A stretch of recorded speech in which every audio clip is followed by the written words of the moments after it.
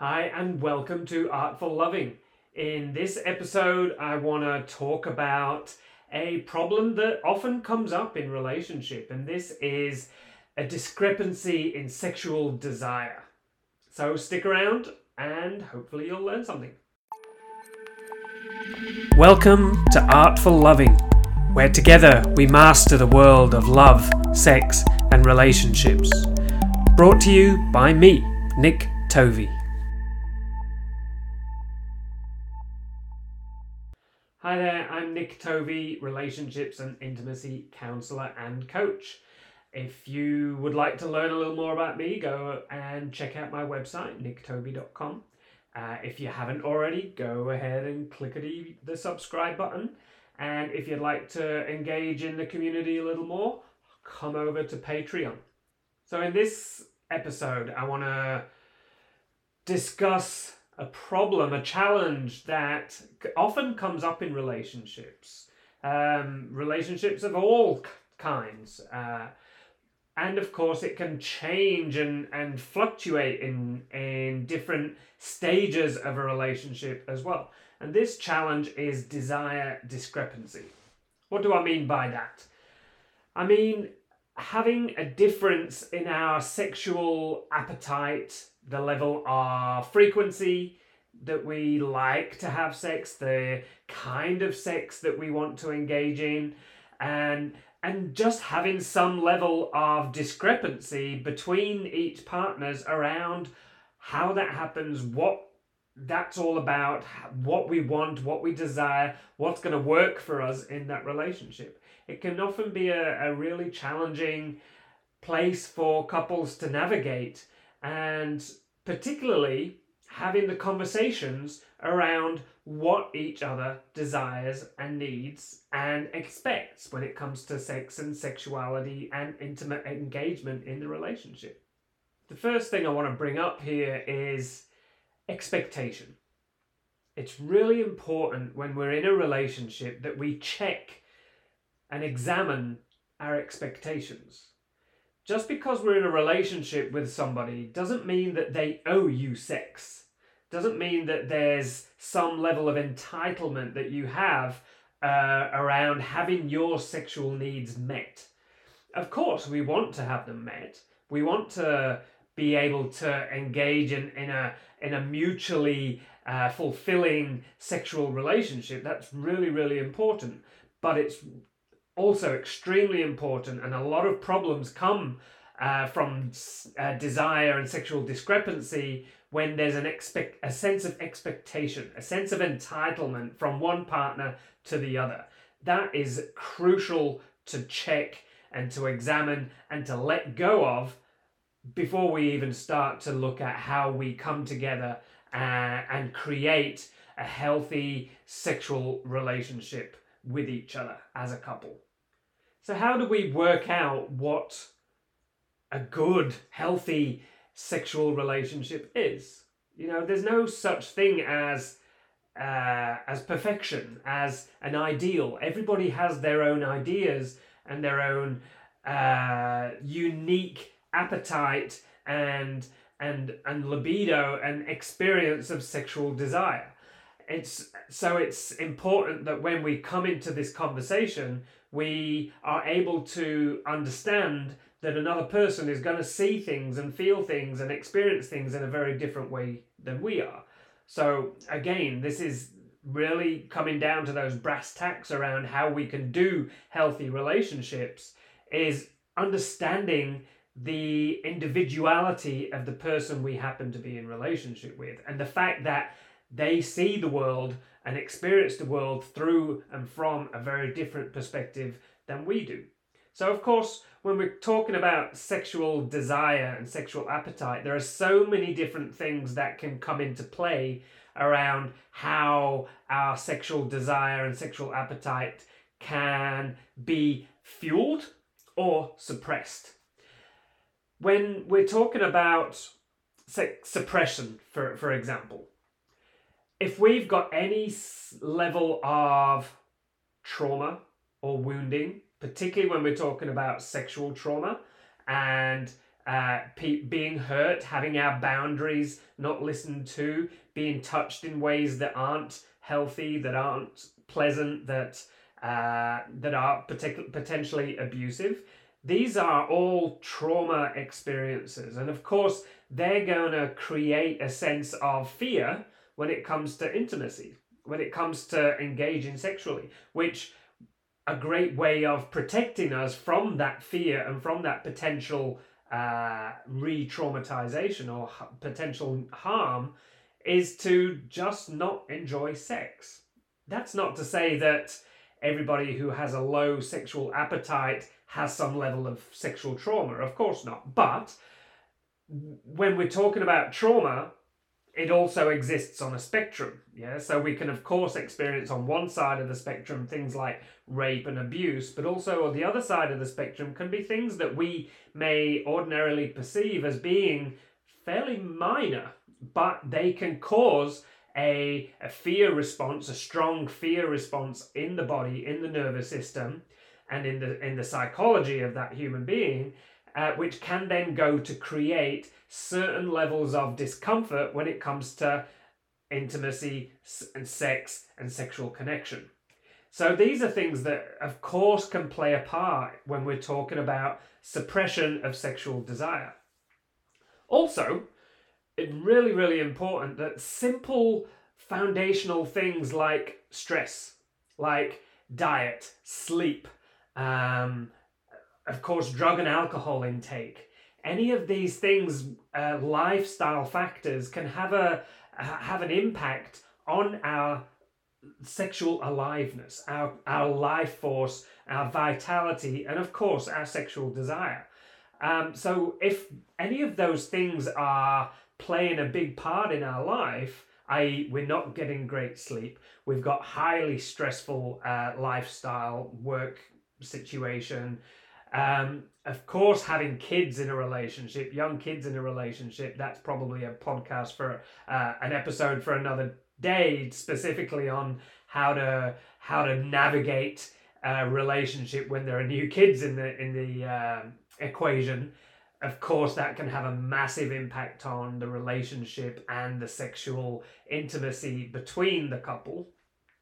But of course, things like food, diet, alcohol, drug intake, these things, of course, are going to have an impact on our physiology and our energy levels, and of course, that can then go on to impact and suppress our sexual desire, our sexual aliveness, and our libido. So, of course, these are things that we need to look at when we're entering into this inquiry about sexual desire discrepancy. Another factor to examine is an overactive desire. Yeah, and of course, this isn't to say that that's necessarily wrong or pathological. But it can be. It can be a thing that we of course, we've all heard of sex addiction. And so what is sex addiction? Sex addiction is a grasping of an experience, i.e. in this example, the experience is sex, is pleasure, is orgasm, in order to get away from an unpleasant feeling. That, at the very basic level, is an addictive drive, is a compulsive drive. So if we're dealing with any level of grasping at a sexual experience in order to soothe, to self-soothe, to avoid uncomfortable feelings, to deal with stress and emotional problems, then that's not a healthy expression of one's sexuality. So if that is the case, and if, let's say, for example, one partner in the relationship is seeking stress as a way to self-soothe, and then the other partner is not responding very well to that, then that can be a problem. Yeah, that can be a problem that we need to look at. And it may be that there is some unhealthy expressions of sexuality and compulsive addictive drives in one person's sexuality when their sex drive is on the higher level of expression and need. So we've talked about a couple of the problematic and potentially pathological issues that can play a part in sexual desire discrepancy. But of course, there's just a normal, healthy expression of sexual desire and libido and sexual vibrancy and need for connection, desire for connection, that each person's going to have. And of course, they can be different. And there's nothing wrong with that. There's nothing, and I think this is the important thing, that there's nothing wrong with any sexual desire discrepancy problem. And of course, it can be a problem, but it doesn't have to be a problem. I think that's the important point. And also on that, everybody changes, everybody fluctuates. We can go through different times in our life when our sexual aliveness just is not very expressive. Our desire becomes subdued in some way. Of course, that can happen from some of these lifestyle factors, i.e. mental health issues, stress, anxiety, lifestyle factors like sleep and eating, of all of those things that I've already talked about. But of course, just in a normal waxing and waning of a person's human expression, the way they are in their life, things change. Things change. And of course, we've got two individuals in a relationship here. One person's sexual aliveness is going to change and take on a different cycle than the other person. So we're going to have times when one's up here and one's down here, and vice versa. We're going to flip-flop. We're going to change. So it's the important thing is that we don't come at that from this idea that something's wrong, because it may not be, and it doesn't have to be. We can at least work with it. We can talk about it.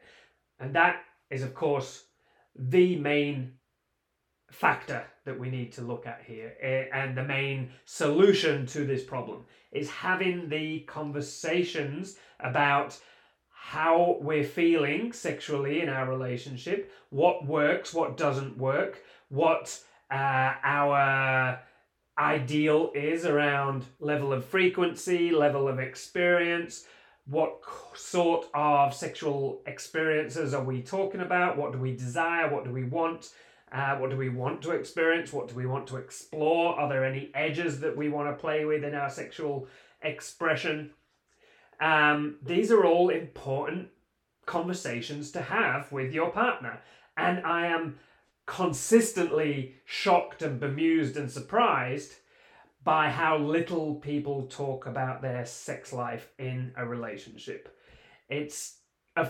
We have a lot of shame comes up, a lot of embarrassment, we have a lot of baggage in our lives when it comes to our sexuality and our sexual expression in relationships. So this is a vulnerable conversation to have with your partner, particularly if it's a new partner. But I think also, even if we've been together for a long time, I've worked with many couples that have been together for decades that have never had really good, healthy conversations around their sex life and what works and what doesn't work and what each other desires and doesn't desire. That's a problem. That's really a problem here. Having these, of course, they can be awkward conversations. They can be a little clunky and a little embarrassing, and they are vulnerable. We're talking about deeply intimate experiences of our life, and of course we can have certain shames around how we like to express our sexuality, particularly if we're talking about some potentially taboo subjects and edgy subjects when it comes to sexual expression. It's important that we can understand and hear each other in that without shaming each other, without putting each other down, and really try to understand where each other's coming from, and of course being really honest and open and truthful about our needs and what we're looking for, what we're desiring, what we're hoping for, and inviting each other into an opportunity to explore that in some ways. The really important part of any healthy sexual relationship is being present in that experience. A lot of people are having sex when they're not present, when they're in their mind, and they may be in fantasy, they may be anxious, feeling some levels of anxiety, and they're really not. So from that place, we're not able to properly, fully connect with our partner when we're in a sexual exploration, a sexual experience. When we're wanting to create true, intimate sexual experiences, we want to be able to connect. We want to connect at the eyes, we want to connect at the heart, and of course, we want to connect at the body.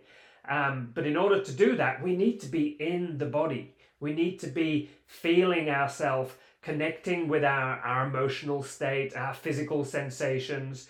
We want to be focused on the whole entire experience, as well as the fact that we're sharing this with another human being. It's not something that I'm just in. Most people's sexual experience are often very goal-focused, very get to the finish line experiences, which of course we all enjoy having those experiences, but it takes us away from connection. It takes us away from intimacy. So often a part of really trying to explore what intimacy can look like is about creating deeper levels of connection. Intimacy is about connection. It's about, here's another human being, how can I show them and share my heart with them and my body with them and my energy with them and this space with them, this moment with them, fully in that moment. So it's really important that we're in the moment, we're present in the body, in our feeling sense, and then sharing that with another human being. Often, when that hasn't been experienced, when sexual connection isn't very connected and intimate, then it doesn't feel good. It just doesn't feel good. There's a lack of substance, a lack of beauty and passion and love in those experiences. So if that has been our experience, we're probably not very likely to move towards it in any more ways, because it feels clunky, it feels unpleasant, it feels maybe a little potentially abusive and unsafe. So it's really important to create and maintain presence in those sexual encounters that we have.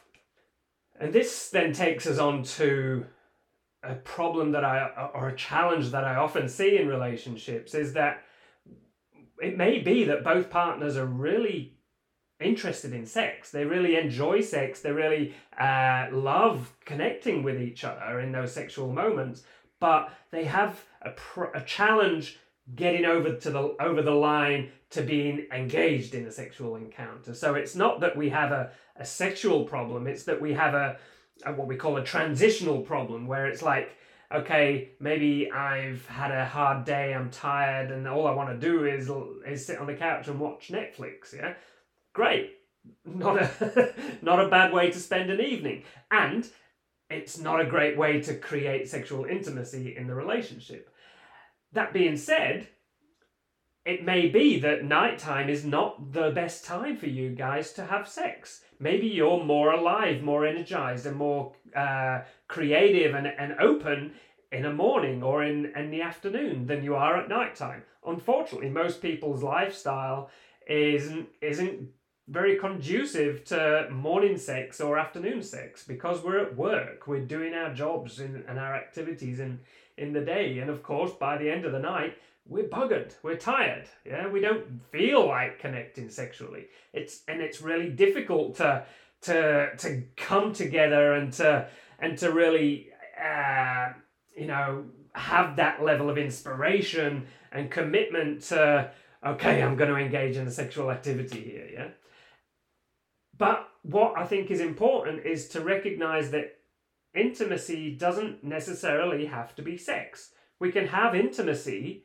We can have beautiful, connected, intimate moments that don't involve genital to genital touching. Yeah, and of course it's great if that happens, but I think what we need to do is let go of the idea that intimacy only involves putting our genitals together.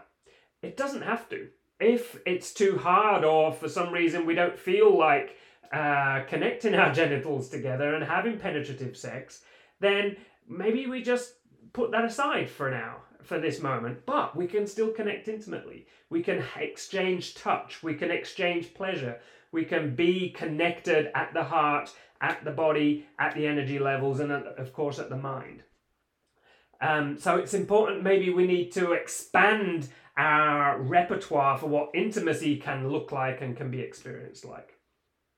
And most importantly, and I'll reiterate this because it is really, really important, is that we talk about it. We have conversations. We come down and sit together, whether it's at the dinner table, maybe not with the kids present, but we're having a moment where we're not feeling rejected, we're not feeling emotional about it, but we're coming together at a time where we both feel open and we both feel ready to have potentially an awkward and vulnerable conversation.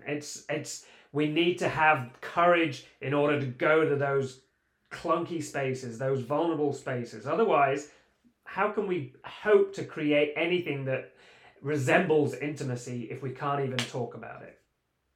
Anyway, guys, I'm going to leave it at that. I hope this has been really useful for you. If this is something that has touched a nerve for you, maybe engage with me, reach out, have a conversation with me. If this is something that you as a couple want to work with, then maybe it would be an opportune moment to have a couple of sessions with me and we can work with this together. Anyway, I'll leave that with you. Enjoy it. I hope it's been useful. I love to read your comments. And of course, subscribe. See you guys. Keep on loving.